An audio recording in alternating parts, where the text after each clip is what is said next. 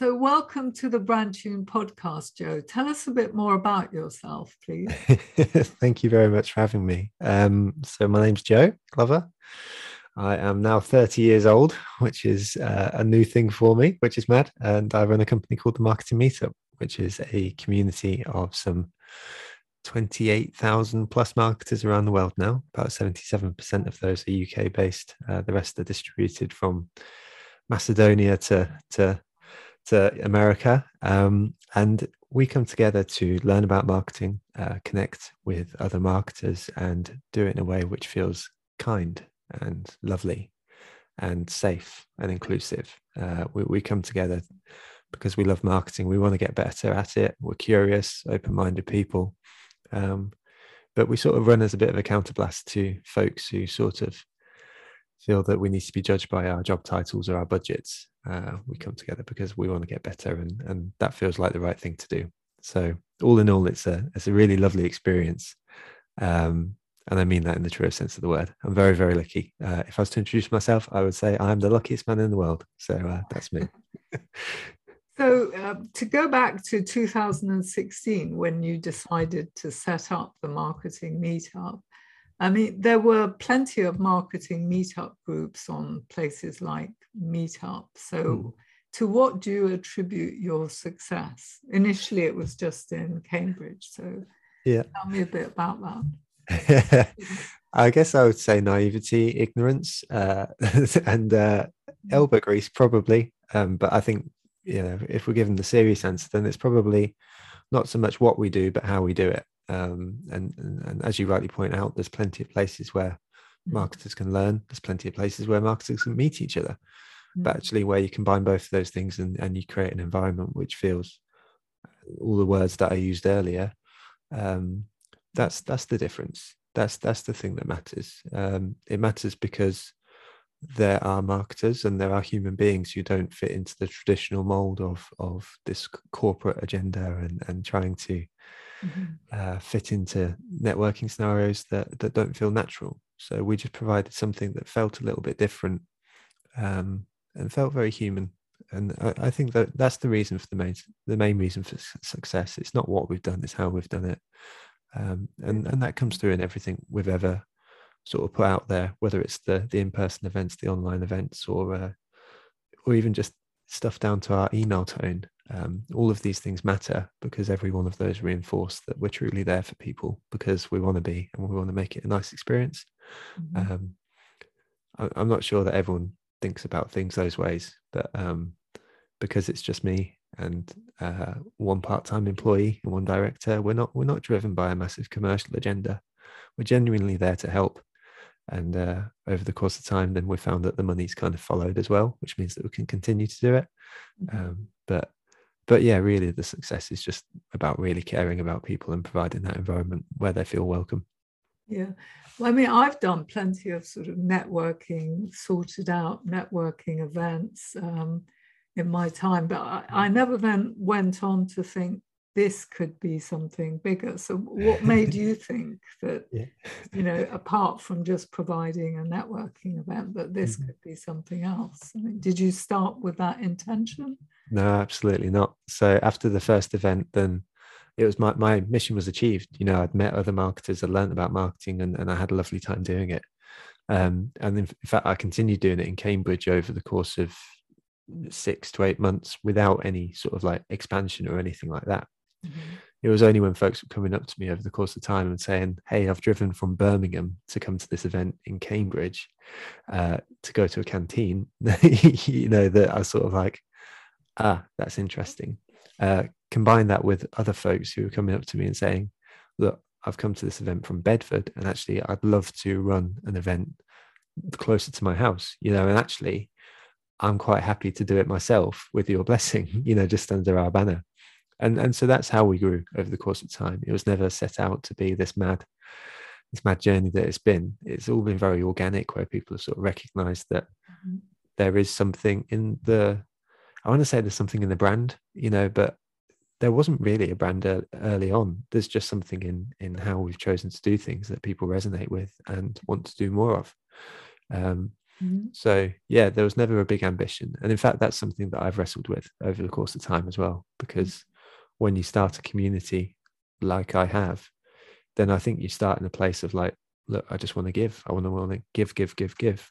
And when folks walk up to you and sort of say, hey, you know, I'd like to give you a bit of money and can I put my logo on it and stuff like that? You're like, oh no, you know, I don't want your money. But then of course there's practicalities to these things. And for the longest time, I thought that it had to be a pure experience free of commercialism. And actually, when we're speaking about community, then there's a practical side to it, which is, look, it's really important that we do have some financial stuff in there too. And for that reason, it's great to seek out partners who sort of match those ambitions and match that sort of that way of thinking. And even that element of it, the financial element of it, has been entirely enjoyable because of the folks who contribute to that part of the world as well. So at what point did you actually create the brand, you know, in terms of thinking that it's about kindness and being lovely, etc.? When did that come about, and your logo and all that? Mm-hmm. Well, the first logo was made in Paint, in Microsoft Paint. It was a square with some words in it, and that was it. You know, there was nothing fancy about it, and we had that from the off, but that was about it. The rest, it kind of comes in two stages. So the foundation of the group was very much about that humanity and coming together and listening, overselling, and that was clear from the off. You know, that was the group that I wanted to attend, so that's the language I put around the event, and therefore it attracted folks who were attracted to that language. We based the meetup on meetup.com initially as well, so we got that initial traction through that platform. However, there was also like an organic evolution over the course of time. So we use 3 words to describe how folks should behave at marketing meetup events, which is listen, say hello, and be positively lovely. And we reinforce those things all the time. And those 3 sort of phrases only came into being maybe 6-7 months into the journey, which means to say that it was just a moment that I put something on the slide, and then I was at the front and I was presenting, and then people just sort of smiled back at me when they saw that those sort of values were conveyed. And it was in that moment where I was like, you know, maybe I'll just mention that again next month. And then, you know, people sort of came back and like, oh, you know, be positively lovely. You know, that sounds really twee, which it is. But it's also something that stood out. And so twofold answer to your question. The first was that it was quite a conscious act to create a group that felt like that.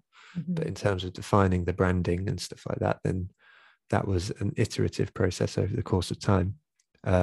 Another example of that is that our present branding, the logos, the look, the feel of the marketing meetup, I think we've only had that for about 14 months. So actually the marketing meetup's been going for nearly 6 years now. And it was only relatively recently in the scale of that journey that we actually changed to something that looks semi-professional. Before that, it was still the same old logo that was made in Paint. You know, and actually the rest of it was the most important thing for us was the look, that was the feel of the event, the feel of the communications, and everything else kind of followed from that point, really. Yeah.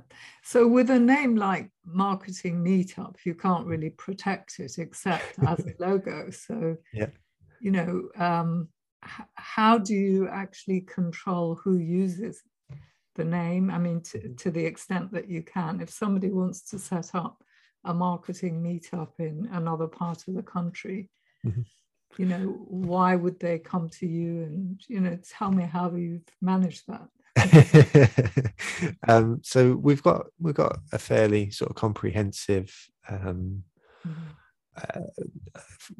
initially we called them franchisees. I think you know, really they're organizers. We've got a fairly comprehensive organizer manual that exists. I think it's about 4,000 words on how to run a marketing meetup event with logos and sort of language tips and stuff like that. So in terms of getting folks to use the marketing meetup stuff in the right way, then that's how we do it. Also, all of our organizers would have previously been attendees at marketing meetup events as well. So they'll know the look and feel of the event because they've been there, they've experienced it. Right.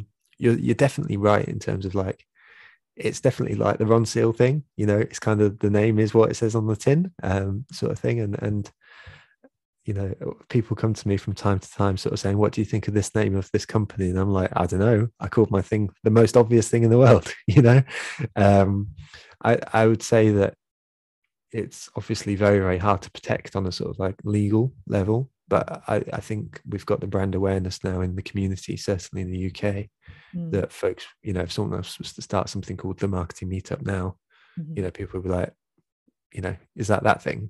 You know, and sort of, you know, sort of feedback that was a thing. So I guess we've kind of reached that sort of escape trajectory to a certain extent, that certainly in the UK, that it would be weird if someone else was to do it now. But there's an Eastern European company called Marketing Meetup, you know, and we coexist perfectly happily. I've never spoken to them, but you know, it's not a problem. So do you charge a license fee for people to become franchisees? How does it work? No, we don't. So this is in the context of pre-COVID world. So we had 13 locations around the UK, and then we'd started in New York as well, pre-COVID. And if we're speaking like in purely commercial language, which I don't really like to do about the meetup all that often, but if we're speaking in that way, then it was definitely a deliberate strategy that like we knew we could grow the community quicker if we had more events. And therefore it was in our interest to have more locations, and therefore a barrier to entry of asking people to pay lots of money to represent the Marketing Meetup wasn't really going to be the way that we did things. Secondly, combined in that, you know, I think when you find people you trust and enjoy the company of and love bouncing the ideas off and stuff like that, you can't help but be excited to work with them. And so when a bunch of exciting people sort of get in touch and say, I'd love to run an event near me, I'm like, you know, hell yeah, let's do it. So it's that was, you know, never really an issue about money changing hands on those things. We did offer a profit split. So if local organizers were to run an event that ran profitably off the basis of sponsorship that they could gather in their local area, then we would split it. I think it was 70-30 in their favor. Again, you know, the meetup's never really been a wonderful exercise in business. It's an exercise in community first and foremost. But the interesting thing about that was most of our organizers were had next to no interest at all in being paid for being involved with the community. You know, they of course get benefits of standing in the front of a room and sort of saying, you know, hey, I'm Nick, you know, and welcome to the Marketing Meetup presented by me. That's undoubted that, you know, their sort of personal branding would be a good thing. But yeah, financially, nobody was really that bothered. So it was a fairly easy, very human interaction of let's do something fun together, and it was. So it's a bit, reminds me of places like Toastmasters, which have become very international, and I don't think people make a lot of money out of it, but it's just a format for people to learn how to speak in public. And I guess what you're doing is a way to learn about marketing, I guess. Absolutely. No, it's very, very similar. You know, I don't know the Toastmasters model in and out, you know, and so I can comment on the similarities or differences, but certainly in terms of the spirit of it, then it feels quite similar. And people speak so warmly about Toastmasters as well, how it's helped them move forward and get better. That's, you know, I can't, you know, lie that the money element is not important, but it's not the most important thing. And so, you know, if we're covering our faces, I've got a 11-month-old daughter, you know, and if I can afford to feed her and heat the house, then, you know, that's good. And then the rest of the time we'll focus on helping people. Sure. So you've got sponsors who help you to meet your running expenses, presumably any staff that you need. Yeah. So we've got. When did you first get sponsors? Right from the off, Oh, straight from, yeah. So the first two sponsors were a company called Brand Recruitment and Cambridge Marketing College. And the thought that I had going through my head was, I'm going to bring a bunch of marketers into a room. Who wants to speak to a bunch of marketers? And Brand Recruitment are a marketing recruitment specialist company, and Cambridge Marketing College do marketing qualifications. So there were two no-brainers in the local area to sort of approach. As I said, it wasn't really a massive profit generating exercise, in that I think I needed about £200 to run my first event, to put the buffet on, because it was always important to have food and drink and stuff like that. And the venue was given to us for free by Redgate Software. So, and in fact, Redgate Software managed to sort of like hire a couple of people from the marketing meetup off the back of it and stuff. So, you know, they're happy. But yeah, straight from the off, we sort of had these relationships with sponsors, initially to sort of cover the cost of the event. But as the brand recognition grew, then of course, you know, we're getting, you know, actually fitting more sponsors in is the problem nowadays, rather than the other way around, which is a really pleasant situation to be in from my perspective. So you're oversubscribed in terms yeah exactly, yeah, which yeah, it's good. It's nice to be in that position. Yeah. Definitely. You also have a marketing company, is that right? Empath. Yeah, well, yeah, on the side. So I do bits and pieces on the side, marketing consultancy, strategy, mostly strategic stuff. I have to say that I don't actually find the tactical implementation of marketing all that interesting, which is a bit of a shock admission for the podcast. But you know, I find the dialogue around, you know, I 10x'd my efforts on my website, and you know, got £1 million ARR or something like that. You know, it just doesn't particularly interest me. But the strategic sort of stuff, coming up with a clear position, a clear message, knowing who you're going to go after, understanding the needs of the market, all these things are really, really interesting, because they're about people. It's about matching. You know, there's a really bad equation for marketing, which I share from time to time, which is you have a customer with a need and a company with a product or a solution. And really all you're trying to do as a marketer is communicate one to the other. And ultimately the equal sign at the end of it is that there's a human life improved at the end. And so I don't really care about the nuts and bolts all that much, but I do care about the outcome and the big sort of picture stuff that takes us along that journey. And so the lovely thing about marketing is that you can apply very similar sort of principles in a range of companies. I was speaking with a flare gas management company the other day, and was applying the same principles as I was to a mental health first aid company, you know, a few weeks later. So it's all very similar processes, with very different outcomes, of course. But once you've got those principles down, then it's good. But the thing about that is that I think it's very easy along the way to sort of, as marketers, because we've all digested diagnosis, strategy, and tactics, to think that the whole world knows that sort of stuff. They don't. You know, everyone sees the tactics as what marketing is, and that's not a revelationary sort of statement. I think that's something that is said a lot in marketing circles. But for the sort of layperson on the street, that's something that they see what marketing is, and that's what they ask for. So actually to sort of come in and sort of say, well, have you understood your customer, and what are your key messages? You'll often get sort of blank eyes, and you need to take them on that journey. So that's an exciting thing about doing what we do on sort of like a consultancy basis. Fun. So it's really quite difficult to understand the customer. I mean, when you first started, presumably you were creating it for yourself, for people like you, but then how did you get to find out more about who was actually in the audience once you'd sort of taken off with it? Yeah, listen. Honestly, how do you listen though? Because people often are not willing to give time to discuss, because your brand doesn't really matter to them. They've got lots to do. So how do you actually get people to talk to you so you can find out more? Well, it really depends. So it depends on the company. So let's take a really morbid example, a funeral parlor. You know, Yeah. that would be an example of a company that people really wouldn't want to sort of spend an awful lot of time speaking to.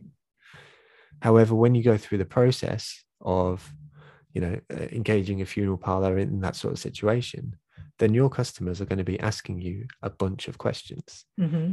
And every time you go through that process, you'll be able to recognize the questions that are being asked and sort of the patterns of behavior that are being displayed. Mm-hmm. And then you can go, oh, wait, that's really interesting. Let's sort of change, because actually our marketing doesn't represent any of these questions that we're sort of getting people to come with us for, you know. So let's put an FAQ section on our website that sort of helps people sort of go through the process and know what's going to be important to them up front and make their process a lot easier. Mm-hmm. You know, that's a really easy example of like where you don't need to get like a focus group or whatever. You're just like observing, listening to the customer, then over the course of time refining what you're doing. And you know, that's the first sort of step. My dog's decided to start snoring in the background, so and then, you know, you can do more formal parts of listening. So you can do the focus group and you can ask the questions.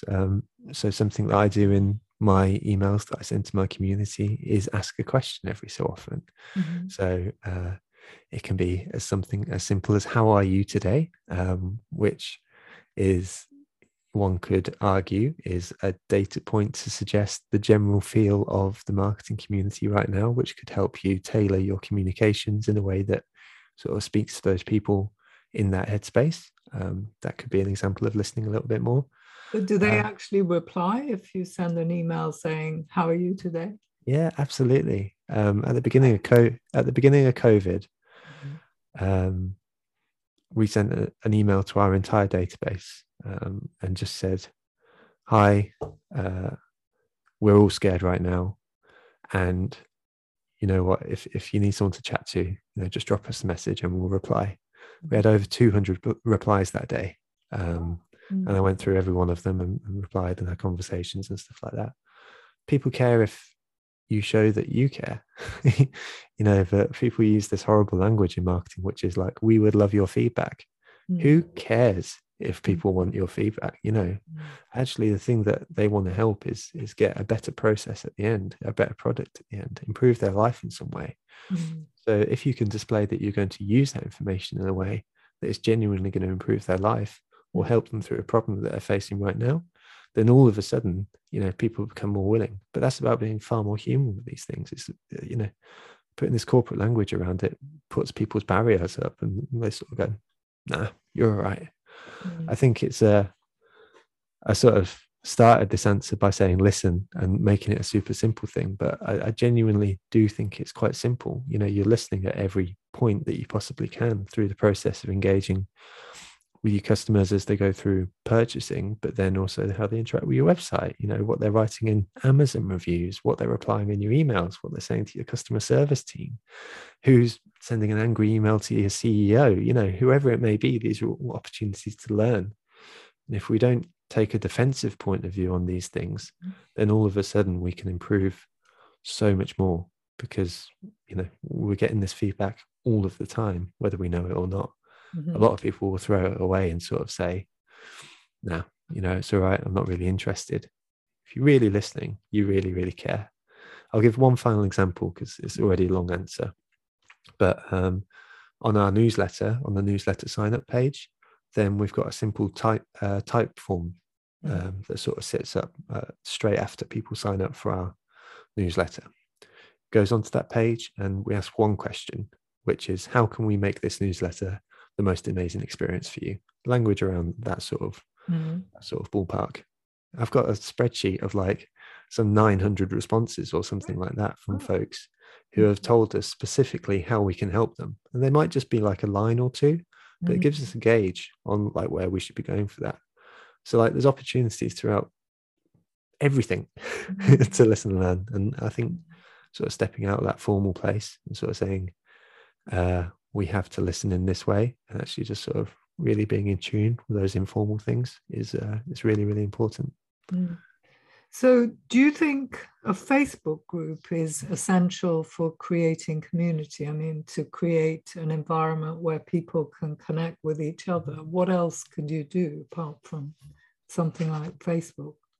I think if you take the principles of a Facebook group, I don't think it has to be a Facebook group. It could be a Slack channel, it could be a Discord group, it could be a forum, or it could be in-person events. I think the important thing for a community to grow is that they need a place where they can communicate with one another and do it in a place which sort of feels safe.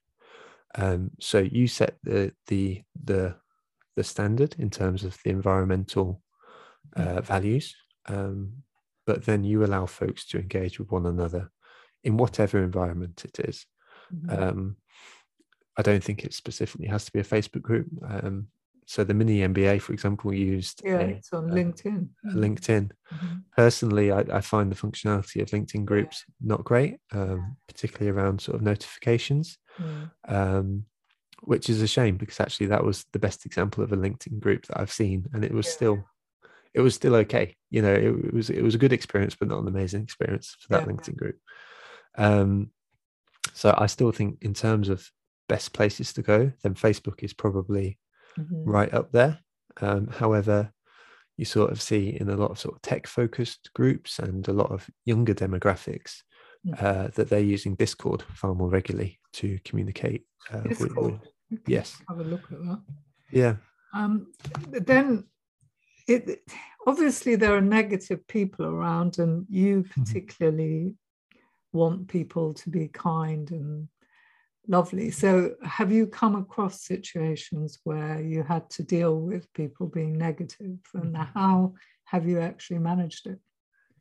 Genuinely, and I'm not just saying this, then I think I could count on one hand the amount of bad interactions that I've had over 6 years of the meetup.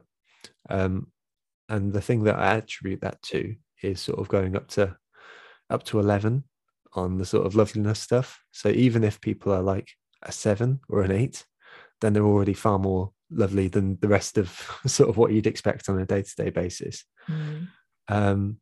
So I think it's a cultural thing. It's and we see that in workplace cultures as much as we do in community cultures.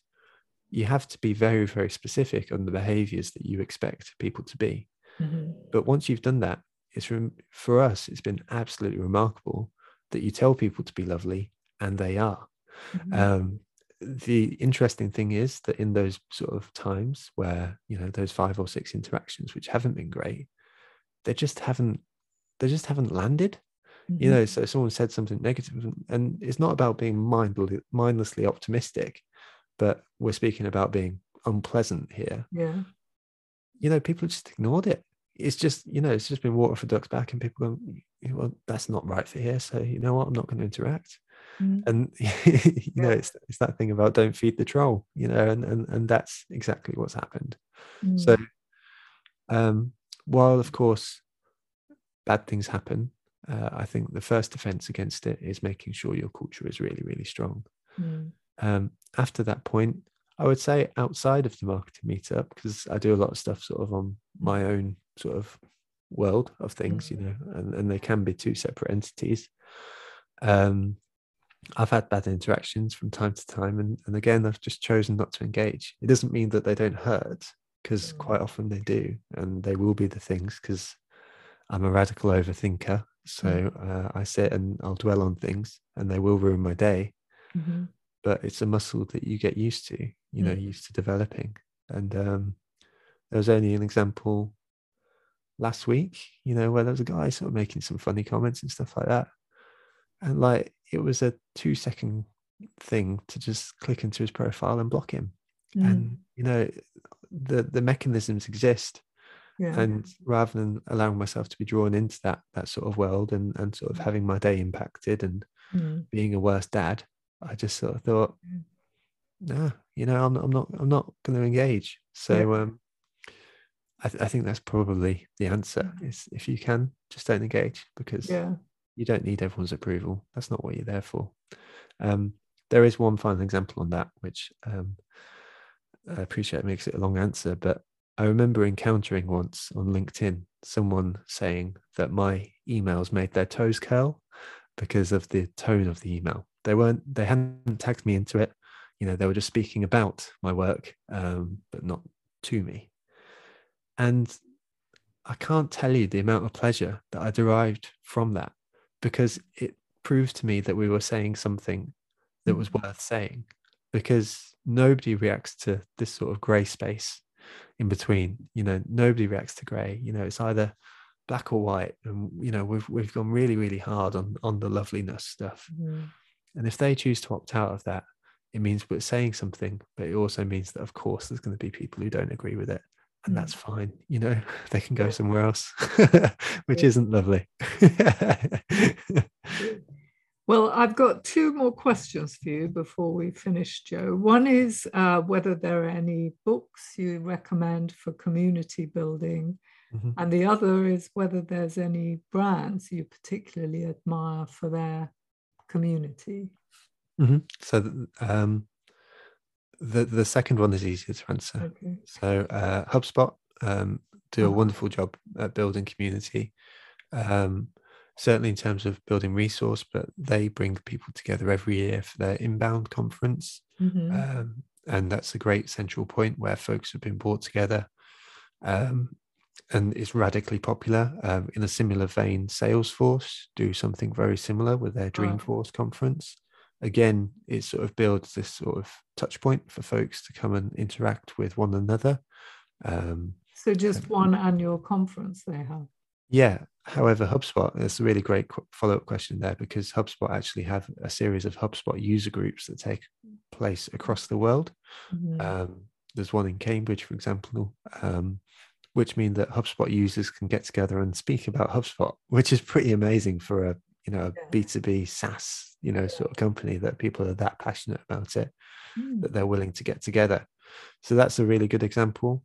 People like Harley Davidson, I don't think actually they've done a lot of it. I think quite a lot of that's been quite organic. But you think about the community that's been built around that brand, to the point where people are getting tattoos of the brand on their bodies, shows the strength of the community that they've built. Another example is like Iron Man. People are getting tattoos on their legs, left, right, and center. Having completed an Ironman, and all sorts of companies. There's one lovely last example which I'll give, which is a company called Journey Further, who are a marketing agency. How do you say that? How do you spell it? Journey Further. So, Journey Further. Okay, yeah. And so Journey Further are a well thought of marketing agency up north. However, the thing about marketing agencies is that nobody really wants to speak to them if they don't have to. It's not something you want to interact with. However, Journey Further have created a book club. It's run by a girl called Isabel, who is phenomenal, and she's passionate, and she really cares about books. And over the course of time, the conversation that Journey Further have is about books. They're not speaking about their clients or their services or the awards they won.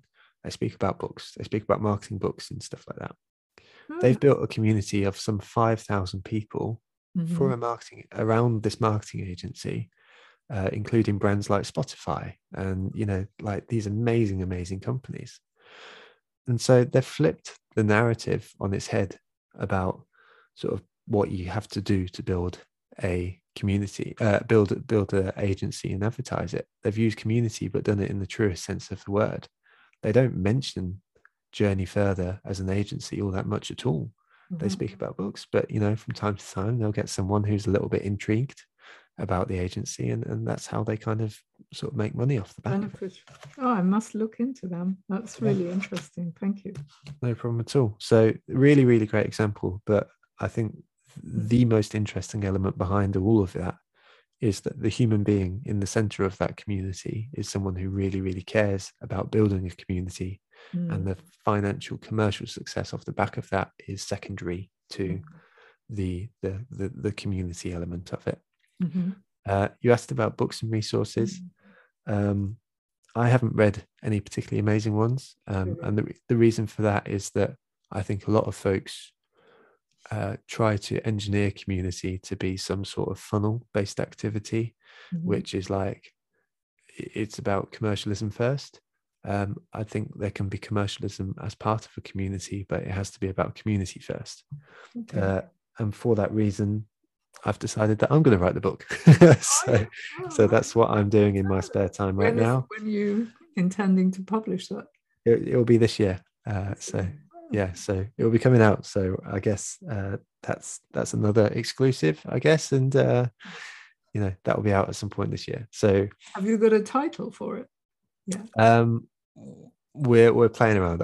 I might keep that one in the back pocket for now. So it'll probably be something as imaginative as the marketing meetup, though. So